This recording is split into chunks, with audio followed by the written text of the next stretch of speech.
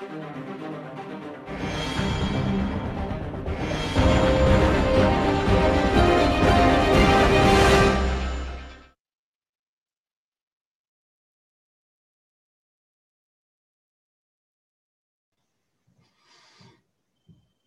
back, everyone, to Mike on Money. My name is Michael LeBlanc, Director and Senior Portfolio Manager at Canaccord Genuity, and thanks for joining us again this week.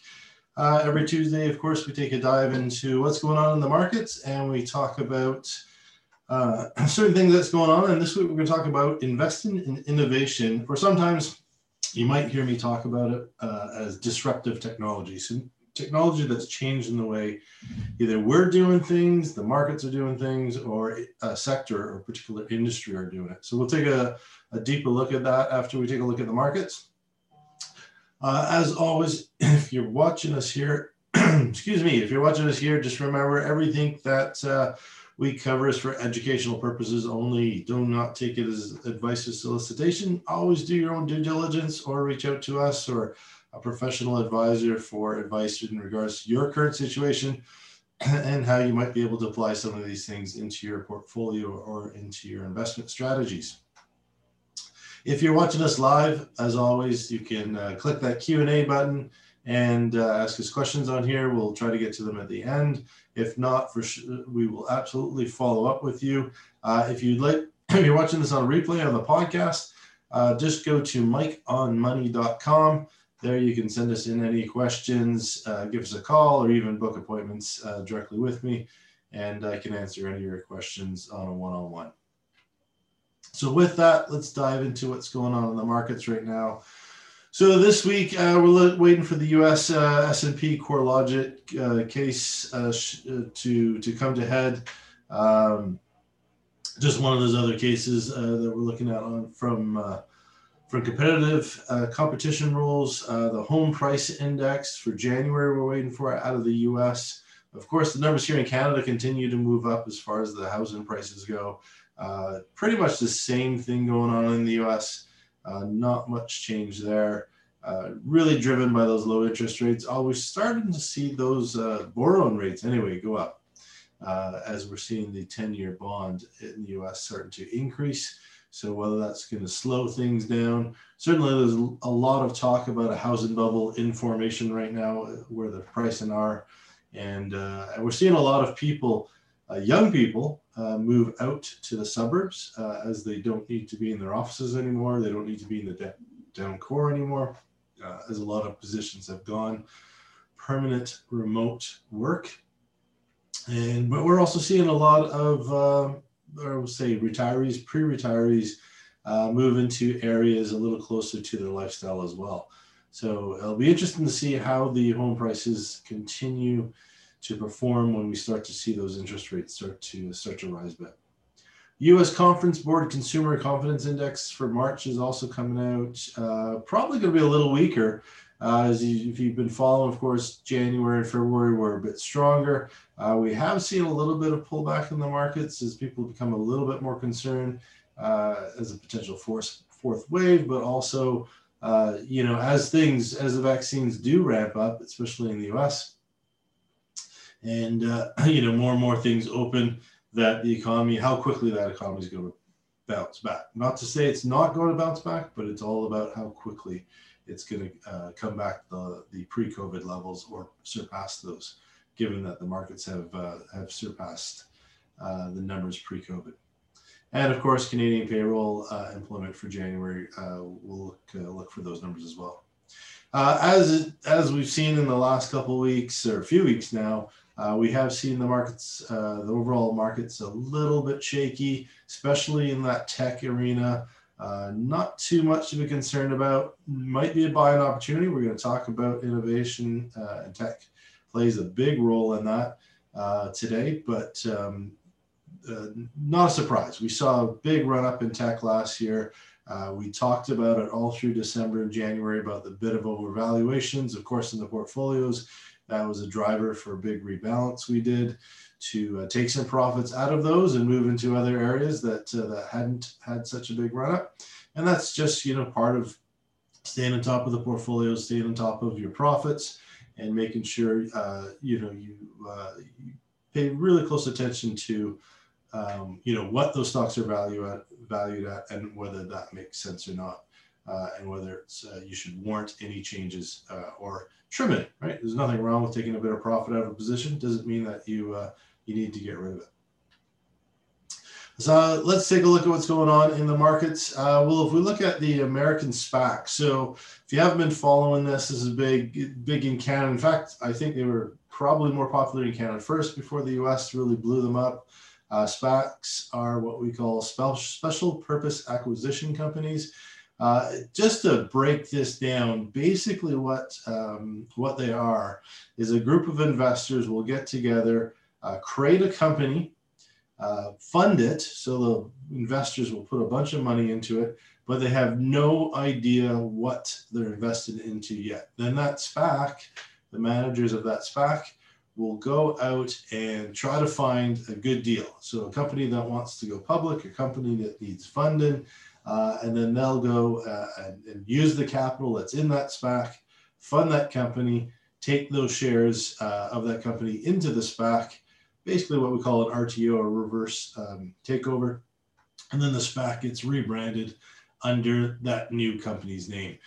So the UK in London decided, hey, we're going to start doing some SPACs over here. Has not taken off as well. Quite frankly, I think these are, they did well in 2020 for sure. Previously, it was a hit or miss to 2020. I'm not a huge fan of the structure.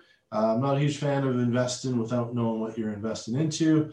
And then the structure of the SPAC does give a lot of control to the managing partners, if you will, the managing company of the SPAC over the company that's taking advantage of the capital.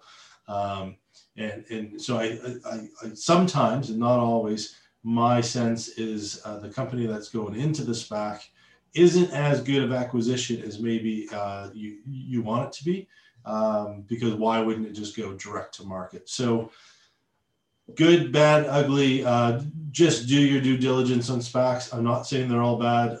Definitely pay attention to what you're investing into, the terms of the SPAC. So some of the SPACs give you an opportunity to take your initial investment out once they announce the company that's going in it. So if you don't like that, take advantage of that. Not all offer you that.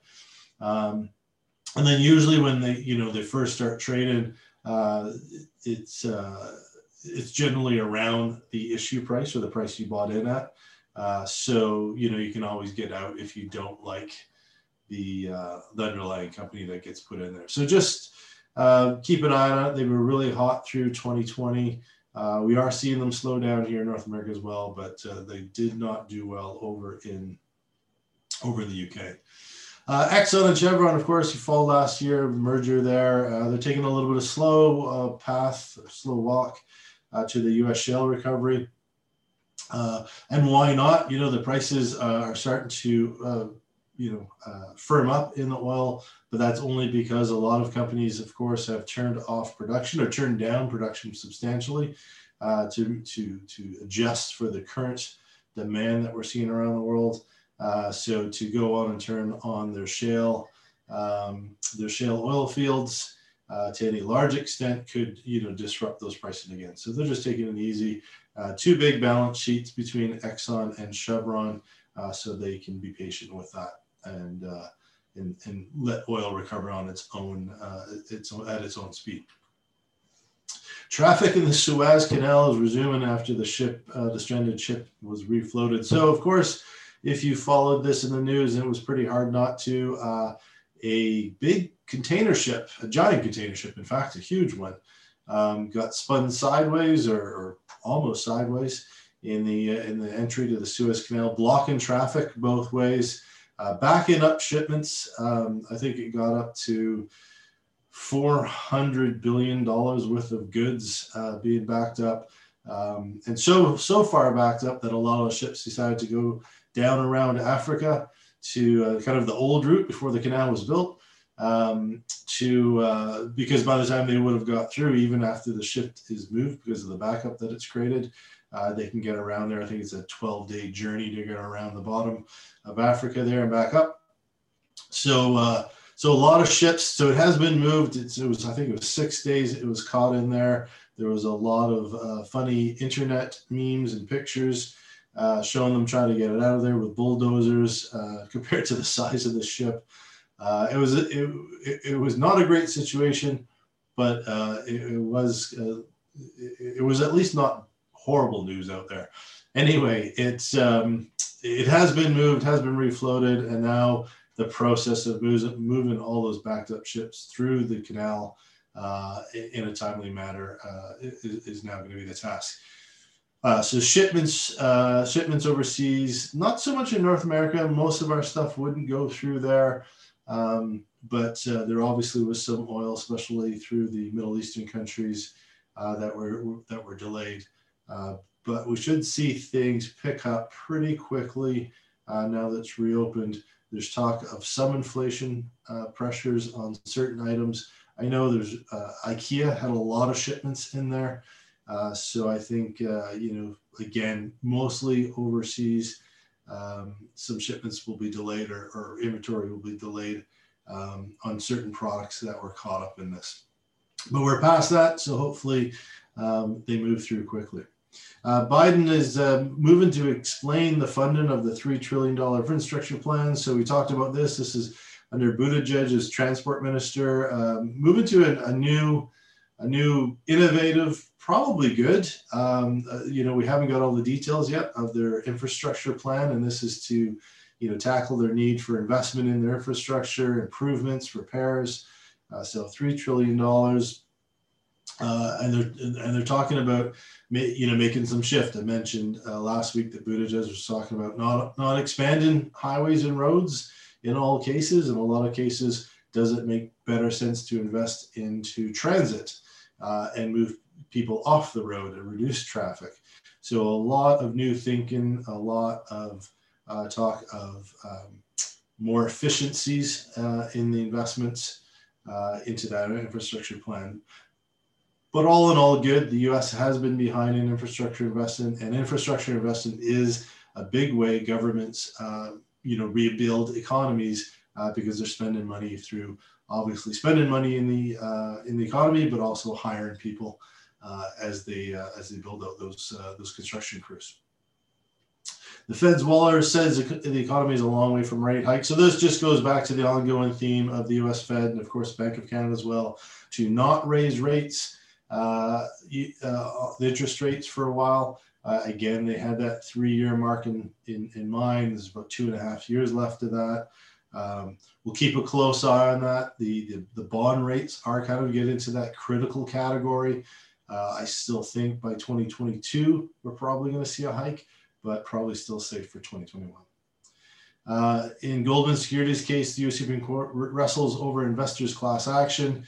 So a lot of these going on right now, but this has to do with publicly traded companies and fraudulent statements that keep the artificial prices or keep the stock prices artificially high. So there's a class action against Goldman Sachs over a few of the financial statements they put out on some of the companies, and whether those were errors or intentionally fraudulent that kept the stock prices higher. And we'll have to see as the evidence come out there. So the bad news. So COVID-19 update. So if you're like me and you live in British Columbia, we got thrown, I'm going to call it bad news. Maybe it's not bad news. I got deflated on this news that I was kind of hoping after Easter we would really start to see kind of restrictions easing off. Maybe I got my hopes too high. Of course, we did see, the numbers have been increasing. So, maybe I shouldn't have been so surprised here in BC. But of course, all food and liquor serving premises will be takeout, delivery, or patios only. And there's certain patios that qualify. It depends on how extensive the menu is. So some of the smaller pubs and brew pubs and wineries don't qualify. You can read more about that. It's all over the internet. Whistler got shut down as their numbers really increased. So they're closed till April 19th, which is pretty much killing the rest of the ski season. I know Blackcomb stays open a bit longer than Whistler does normally into May, which it may reopen again, or what we saw last year when they closed Whistler with the pandemic. Whistler just closed shop because letting all the employees go for 3 weeks and then bringing them all back. We'll have to see. I've not seen anything out from Whistler officially yet. I saw something out from the community of Whistler, of course, being shocked and concerned. But that's going to obviously be difficult for that community. And any indoor adult fitness groups are closed. The gyms are closed. Religious gatherings are closed. So any of those things that we'd started to see reopening basically closed until April 19th at least. We'll have to keep monitoring the situation because, of course, we have seen in the past where these dates, do get extended. On the good news front, we are seeing the vaccine rollout expand. I was reading this morning, Canada is getting an extra or 5 million doses from Pfizer sooner. They did suspend the AstraZeneca vaccine for anyone under 55 in BC, just doing some more testing and some concerns. They said there's no danger. They just want to see the effectiveness, I guess, for those under 55. I don't think it's really centered around the clotting issue that they kind of cleared earlier on. But we'll see more as those tests continue. But the good news is we are seeing more and more shipments coming into Canada. So obviously more and more distribution. And of course in the US, massively stepping up their vaccination programs. Biden announcing last week that his original goal was 100 million vaccines by 100 days in office. He on day 57, they hit 100 million vaccines. So now he's shooting for 200 million vaccines by 100 days in office, which is great. Obviously, being close borders with us, the faster they're done, we can get done. Maybe we can start to reopen the borders again, maybe a little bit of travel, and of course, both economies benefit with our borders open a little bit more. So we'll keep a close eye on that. But it was a bit of a hit for BC residents anyway. I know Eastern Canada, some of our listeners over there, have been going through tighter closures than we have. But we were kind of getting used to what we had, and I think thinking that was going to open a little bit more. Anyway, we'll keep you all updated on that. So let's take a look at what's going on in the markets. On the U.S. front, the Conference Board survey is expected to show a rise in the Consumer Confidence Index. So this was an earlier estimate based on the last 2 weeks. I mentioned I'll be surprised if it rises as much as they're looking at here. But we'll take a closer look once those numbers come out. And as I also mentioned, we're looking at the housing index, likely to have increased since January. As I mentioned, that's the trend we've seen in Canada anyway, so probably that's going to continue. And the Labor Board begins its hand count of approximately 5,800 votes on whether to form a union cast by the Amazon employees. So this has been an ongoing controversy. Amazon being accused of trying to block unions and worker rights and their treatment, at Amazon, pretty much a theme in companies this size. Walmart went through this as well, where Walmart employees were said to not being given competitive pay or their work hours or expectations. Amazon's going through it as well when they get to that size. And of course they are pretty much pricing, their model is lowest price possible. And how do they achieve that? Well, pay as little as possible to get things done. There's pros and cons to this. We'll see it play out. But of course, Amazon has in the past, taken harsh steps when this has occurred, and of course they're moving more and more to robotics in the warehouse, which would mean fewer and fewer jobs.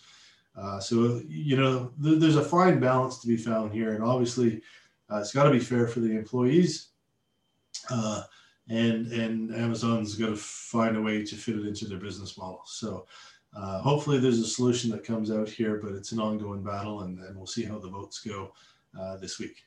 Lululemon's expected to post a fourth quarter revenue increase. No surprise at all. Obviously people staying at home. I've mentioned a few times. I think I have to go make a donation to my dry cleaner. I've not put on a suit since last March. And a lot of people move into comfy clothes or more relaxed clothing, of course, working out more at home.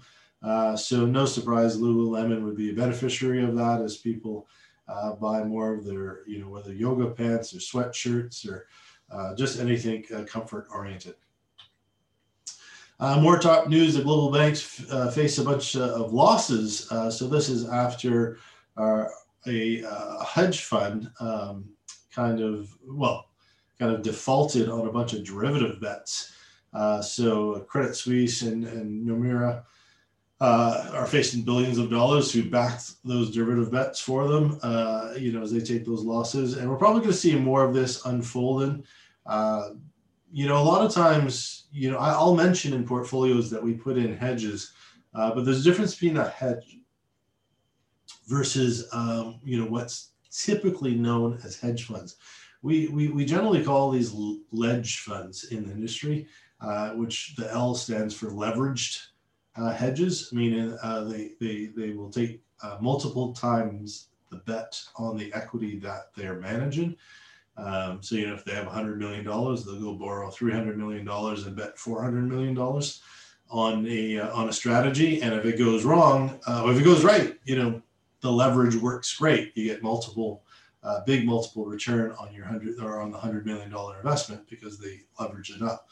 But if it goes wrong, of course, you take multiple loss because you've got to pay back that $400 million first before you get your $100 million out, and obviously you don't get your $100 million out in a lot of cases.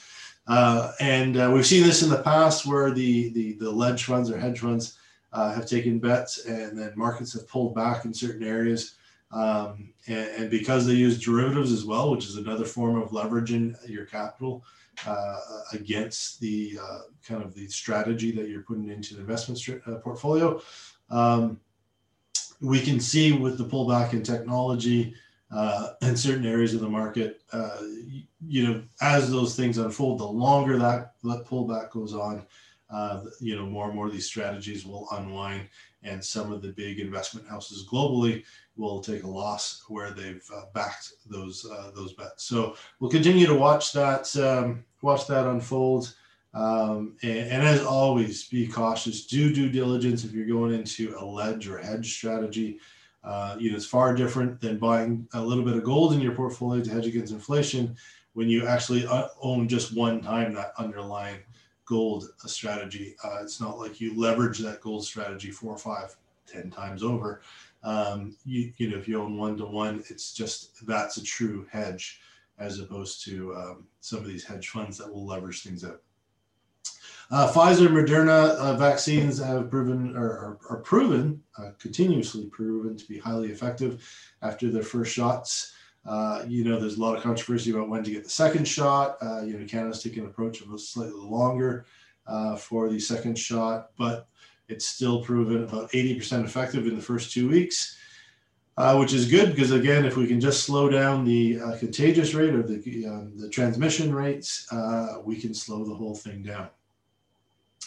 J&J CEO pay has irked some investors. Not a surprise. J&J CEO and some executives took a hefty pay raise for 2020, despite facing billions of dollars. In fact, they settled most of their opioid crisis lawsuits last year, but there were a lot of earnings, shareholder earnings that went out to pay those settlements last year, and then they take a big pay raise, pat themselves on the back for the vaccine.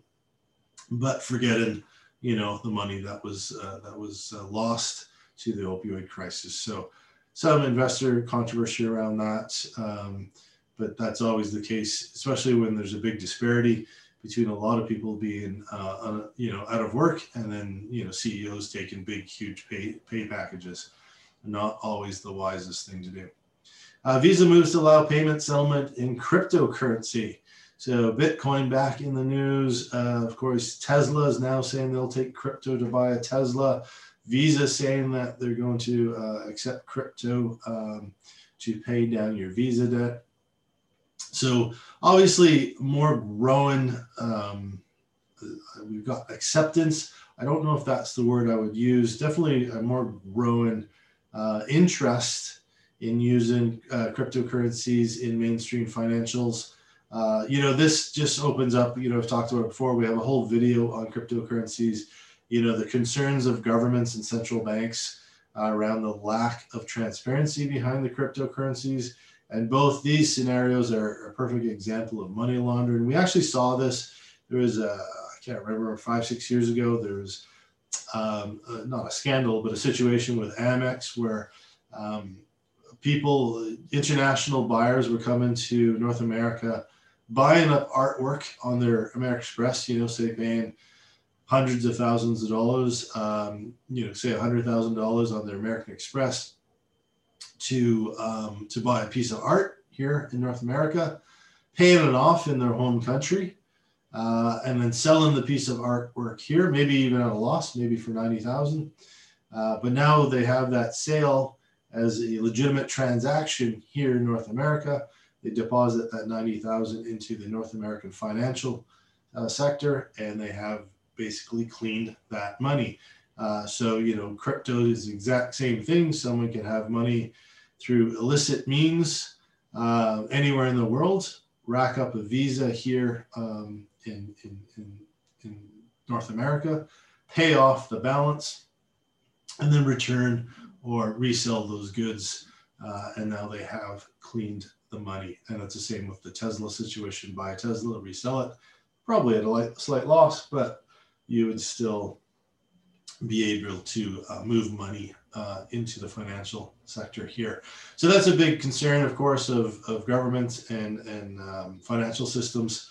So, the more and more I think cryptocurrency moves into mainstream, I think more and more we're going to see the regulators try to take some sort of steps to rein it in. So we'll keep an eye on those things.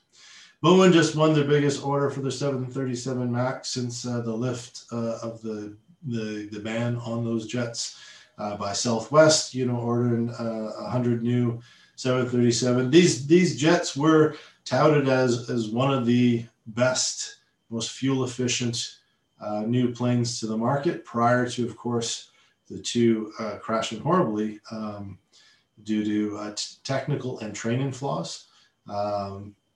Now that's been, let's call it fixed, repaired, cleared, and new training in place, of course, it's making a resurge back into the market as airlines are continuously looking for more fuel efficiency in their fleets. In Canada, BlackBerry is expected to report a fall in the fourth quarter revenue. Well, the first question I'm sure I'm going to get on this one is, really, BlackBerry still around? Yes, it is. The mostly software company, they did see a slowdown for one of their software products, QNX, which is a car software. But yes, they're still around and they're still operating, but not obviously making the hardware that they once did. For us older folk who remember carrying a BlackBerry around with its keyboard. Canada is also going to require new assessments of AstraZeneca. I mentioned this a bit earlier. And I know Ontario and BC have just put a restriction that AstraZeneca will not go to those under age 55 as they do some more tests on its effectiveness and potential risk around people of younger age. Again, from what I've read, this was brand new yesterday. It wasn't really around the blood clotting. It was just more around the effectiveness. But we'll keep a close eye on kind of what those new tests and changes might happen there. And I think we talked about this last week, but Rogers and Shaw, of course, are moving forward with their merger. It's got to go through all the competition reviews to make sure it's good for Canada. I actually don't see that they're going to stop this. The big thing is it's really not around the cable provider side of things. It's going to be around the mobility side of things. Canada was in the process of trying to sell some more cellular spectrum. So they sell that at auction to try to get a fourth major carrier in Canada, because right now the three major carriers are Rogers, Bell, and TELUS, and they were hoping for a fourth. Of course, Shaw through I think Freedom Mobile was making a venue that it was pretty regional discount offering, not really considered one of the majors, but could have they expanded it out maybe. So I know the Competition Bureau is going to take a really good look at what that means, but all in all, I think the general consensus is this merger will go through. I think overall it's good. If you followed kind of my view on the telecom industry in Canada as far as investments go, I was always more bullish with Bell and TELUS because they'd already spent a lot of money on their fiber networks across Canada. They were very strong on that front. Rogers was spending a lot of money, but they had a lot more to spend, and Shaw had a ton of money to spend to be really competitive in that market. Obviously, bringing their resources together, that's only going to enhance their ability to be a third real national competitor. Because if you live out east, you probably didn't deal with Shaw very much, and if you live out west, other than cell phones, Rogers. You really weren't using them probably for your internet, home security, cable packages or anything like that. That was really an Eastern thing. So it makes a lot of sense for them to join. Obviously, we haven't seen any big reports yet on what that means for jobs. They've committed, I think it's a 2 or 3 year process of not cutting any major jobs, but there's always cuts when you bring two big companies together. But at least regionally, there wasn't a lot of overlap between these two. So all in all, probably a good marriage. We'll continue to crunch the numbers and see what that new entity would look like and see how it's going to compare as far as an investment, putting it up against TELUS and Bell going forward. On the foreign exchange front, the US dollar moved slightly higher, mostly on that infrastructure investment. So, again, as I mentioned, $3 trillion into infrastructure means more jobs, means good things for the economy. If they get the spending right, we have not seen what that plan is yet. So a little bit more strength to the US dollar in that process. So we'll keep an eye on that. As always, the theme has been the trend of the US dollar down. Again, some good news here to prop it up a little bit, but they are taking another $3 trillion in debt. So, that's going to probably have an impact on it in the longer run. The 10-year Treasury, the new forecast is for it to hit 2.2% by the end of 2021. Now, if you remember, if you do listen on a regular basis, I did mention it, the mid 1.8 is where we're really going to start getting concerned on inflation. So if by the end of 2021, the call is for 2.2, that feeds right into the thought process that early 22, we're probably going to see those interest rate hikes. So we'll see how this forecast goes, but it is pretty much in line, kind of in what my thinking has been for the last 3 to 6 months. We'll see if me and BNP are right. Drivers of the recovery include herd immunity from the vaccine rollout. So, again, this just goes to more and more people being optimistic, more and more people getting out there, to reinvest in the economies, reinvest in reopening things, especially in the hospitality network. And we've seen a rise in fiscal deficit to almost $3 trillion, or 14% of GDP. So, we need to turn that around. And the good or bad news, it looks like the U.S. is going to hit herd immunity before us. Obviously, an aggressive vaccine rollout, but also more of their population already got it. So herd immunity is partially vaccination and partially those who have already recovered from it. So maybe they're going to get there faster due to their, call it mishandling or different handling, if you will, than most of the world did. But of course, their percentage of deaths were dramatically higher and tragic. So probably not the route I would have wanted to go anyway. The Federal Reserve quantitative easing has been supported very well of 120 billion in monthly asset purchase for 2021. So they're continuing buying up those assets, about 7.5% of GDP, just to support the economy, support the quantitative easing, and of course not using interest rates to offset inflation. On the oil front, as I mentioned, we did see it go up. Partly due to demand slightly returning, the Evergreen, or sometime in the press was being called Ever Given, blockage of the Suez Canal. A lot of oil shipments going through there, as I mentioned, from the Middle East. Not so much overseas here, not really affected too much in North American inventories, but we did see it uptick a bit at 65 and 61 a barrel. So over that $60 mark, where other than last week, it's been pretty much holding all this year.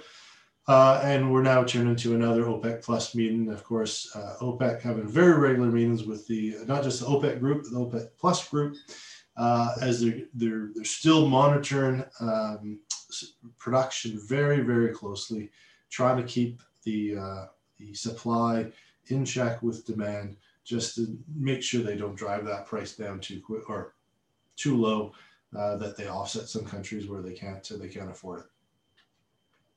So now let's take a look at innovative technologies, or sometimes I mention disruptive technologies. It's estimated that over the next decade, we're going to add $90 trillion to the equity markets, just in appreciation, and about half of that is expected to come from those disruptive technologies. So you've heard me talk about disruptive technologies before.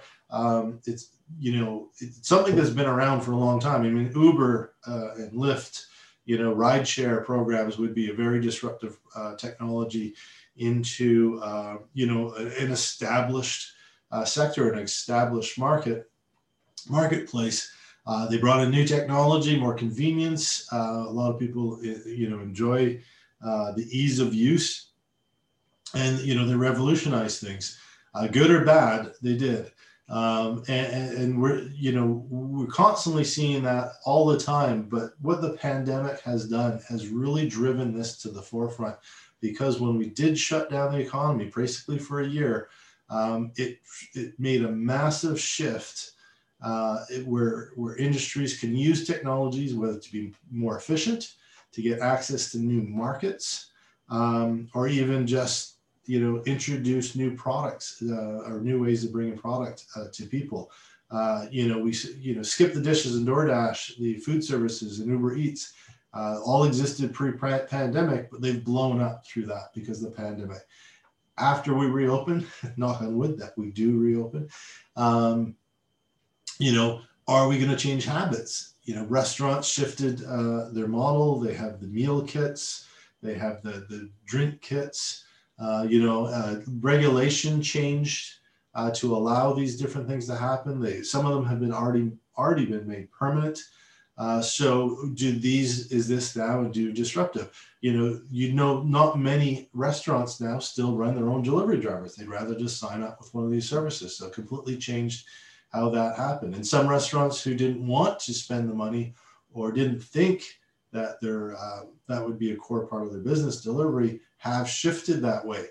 And I probably mentioned in the past, I've talked to a lot of these restaurant owners, and they're really rethinking their model, because during the pandemic closures, yes, they saw revenue drops, but with the delivery services, they actually saw revenue stay the same or increase, because they got rent subsidies, so they weren't paying as much rent, and they realized how much the square footage and staff in the square footage was costing them versus how much they could still make, or how much they could supply through the delivery services. So disruptive technologies are there.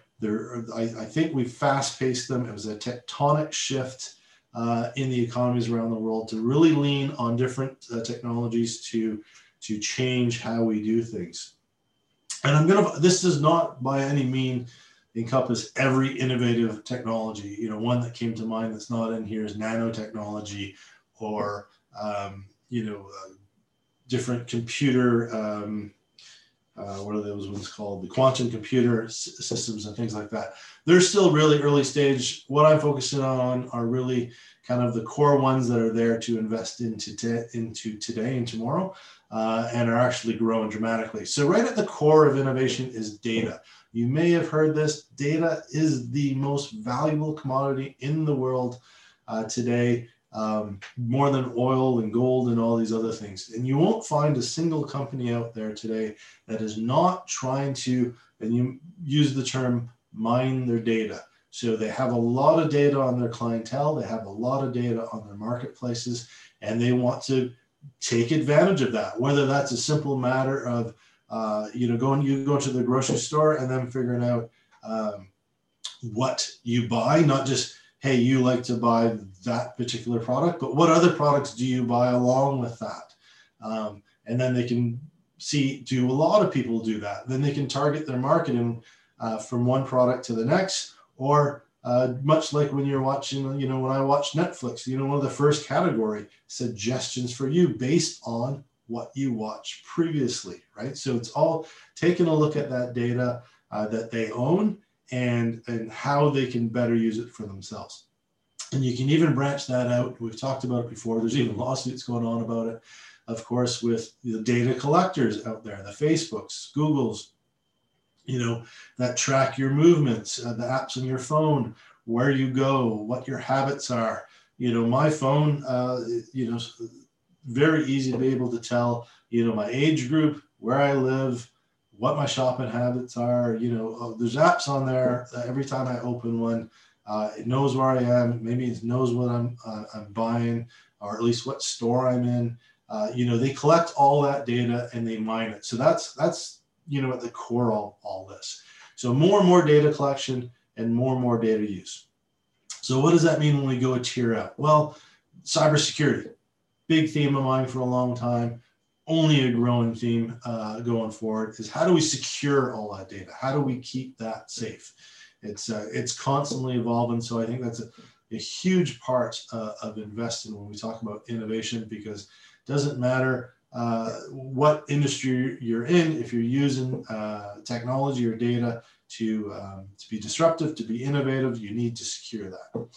Secondly, you need to store that. So the cloud, right? No one, or not many companies these days, are storing things on servers in closets in their buildings. It's all in the cloud. So external servers, outside locations, secure, cheaper in a lot of cases, because they don't have to be kept in real estate that's very expensive. They can be in areas where real estate is cheaper. So cloud data is another area to invest into. Companies that provide those cloud services, like Amazon and Microsoft being big names, but there's a lot of equipment manufacturers in there. And you also have a lot more different names in the cloud environment.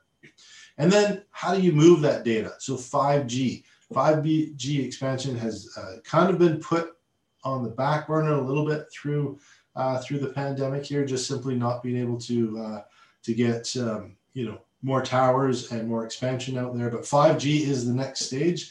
It's massively faster than our current levels. It can move way more data, obviously way more efficiently, which ties into going from those cloud databases to where you need it. So very important area to invest into. We branch out from there, robotics and sorry, miss it up there. Automations. So, robotics are far past the stage of those mechanical arms putting a screw on a car in an assembly line. We're now into, if you've ever watched a documentary, we talked about Amazon using robotics in their warehouses. picking the packages, putting them on pallets, putting labels on, delivering them into the delivery trucks and out the door. A lot of times these processes are happening without people. They're moving to drone technology to deliver your packages, electronic self-run vehicles. When we talk about robotics, we might not be to that walking around talking to you stage, but we are moving further and further ahead, and more functions around robotics are happening at a much, much faster pace. So really interesting area to invest into. Blockchain, I'm not necessarily talking about cryptocurrency. Blockchain, if you follow crypto or how crypto is actually done, blockchain is actually just a system of kind of a ledger or record keeping, data management, basically. It is expanded more and more. Of course, it's used in cryptocurrencies. NFTs is the latest thing. These art, electronic art sales, and keeping track of those. A lot of controversy, and it's very new around that arena. But many, Walmart, for their inventory controls, are moving to a blockchain, or at least been exploring into blockchain technology. So it's another area of managing all this data. Genomics, this is an area around healthcare. In fact, our vaccine, the mRNA vaccine, that technology, the reason why we got the vaccines so quickly is because, that research or that science has been around for a long time. It's for a decade. And they were just at the point where, hey, we can apply this to a vaccine, and where that goes from there. So a lot of work around biotech is around genomics and how we can apply that to our healthcare and improving medicines and treatments, and a massive growing area. Again, an area that I've talked about a lot, automotive innovation, so electric vehicles, or it could be hydrogen vehicles. The autonomous vehicles would go in with the robotics, but a huge area of growth that should definitely be representative in a portfolio if you look at innovation, and I'm going to touch a little bit more on that. The e-gaming area, so a lot of us think about video games as the console, the Nintendos, the Ataris, but this has massively changed over the last decade even. Yes, there's console gaming, but actually you'd be surprised, console gaming is a very, very small part of it. There's streaming, there's Twitch, there's your mobile gaming. The amount of revenue that comes from your handheld devices, people playing on the go, is impressive. And we'll take a quick look at those numbers here today as well.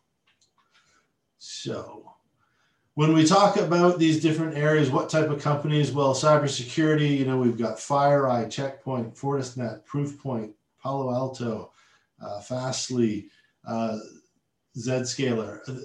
It's grown every day. In fact, most companies don't have their own internal cybersecurity. They hire outside companies because it's too hard to staff. It's too hard to stay on top of everything that's going on out there.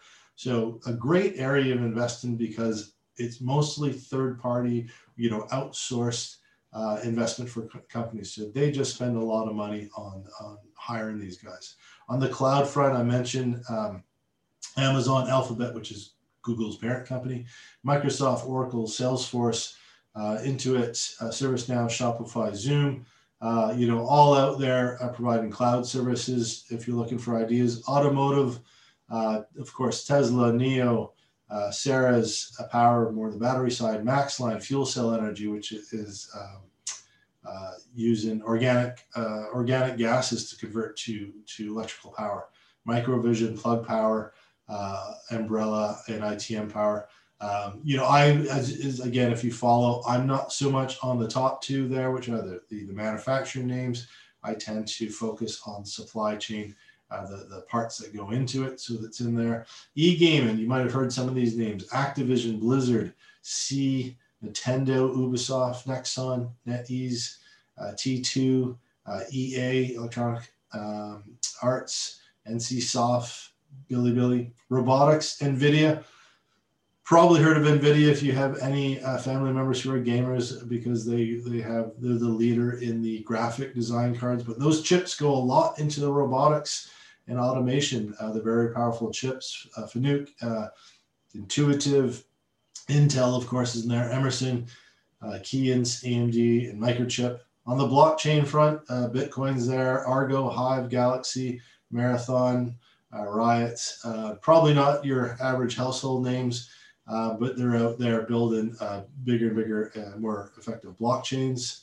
Legenomics, Beijing, Seagen, GenMed, BioNTech, Corteva, Bristol Myers, Healthcare, Celltrion, Illumina, and Agilent Technologies. Again, not the ones that are coming out necessarily with the vaccines, but they're behind the science that's there. And 5G, Verizon, Deutsche Telekom, KDD, Vodafone, Samsung, Sony, SoftBank, Mobile, and Qualcomm. So those are some names to look at in each of those categories. I do kind of want to look into a bit more. So, these are the good guys. These are more broader list of names when we talk about in the cybersecurity front. It's not a small market, and it's growing all the time. So it's well worth having in the portfolio. When we look at the cloud computing, again, it's much bigger than that short list that I had before. When we look at the vehicle side of things, I've talked about this before. Countries that have already put legislation to ban gas and diesel vehicles, new purchases, India 2030, Germany 2030, Britain 2040, France 2040, Norway 2025, China starting in 2030, not a complete ban, and Netherlands 2025. We've got California moving to, at least in their state, put a ban in at some point, and also pushing the federal government to put one in. Quebec, as I mentioned in the past, has already put one in. I think it's 2035. So more and more are moving to the electric vehicles or efficient vehicles outside of the gas and diesel.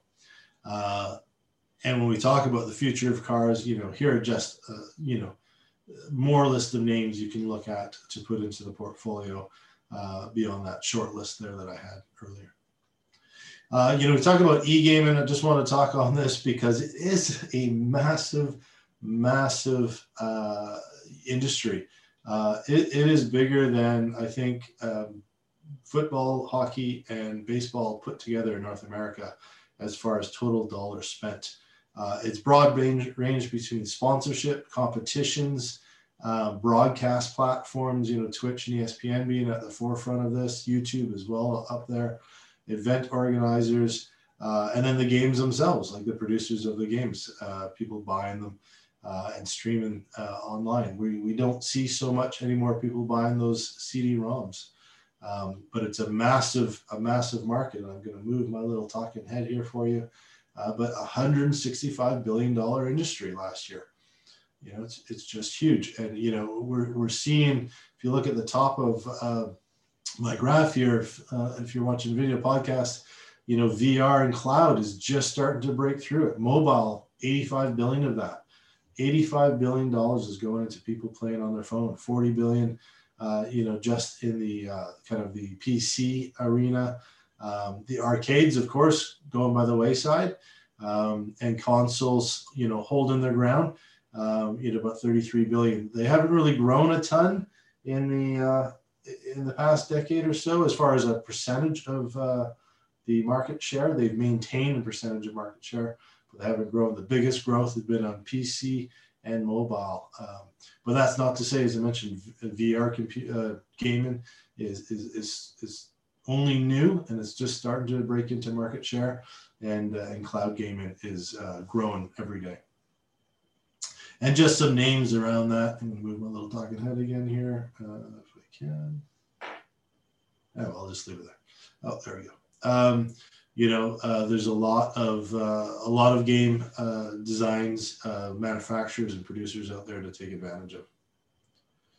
So with that, do I have time for a question? Oh, I've gone really over.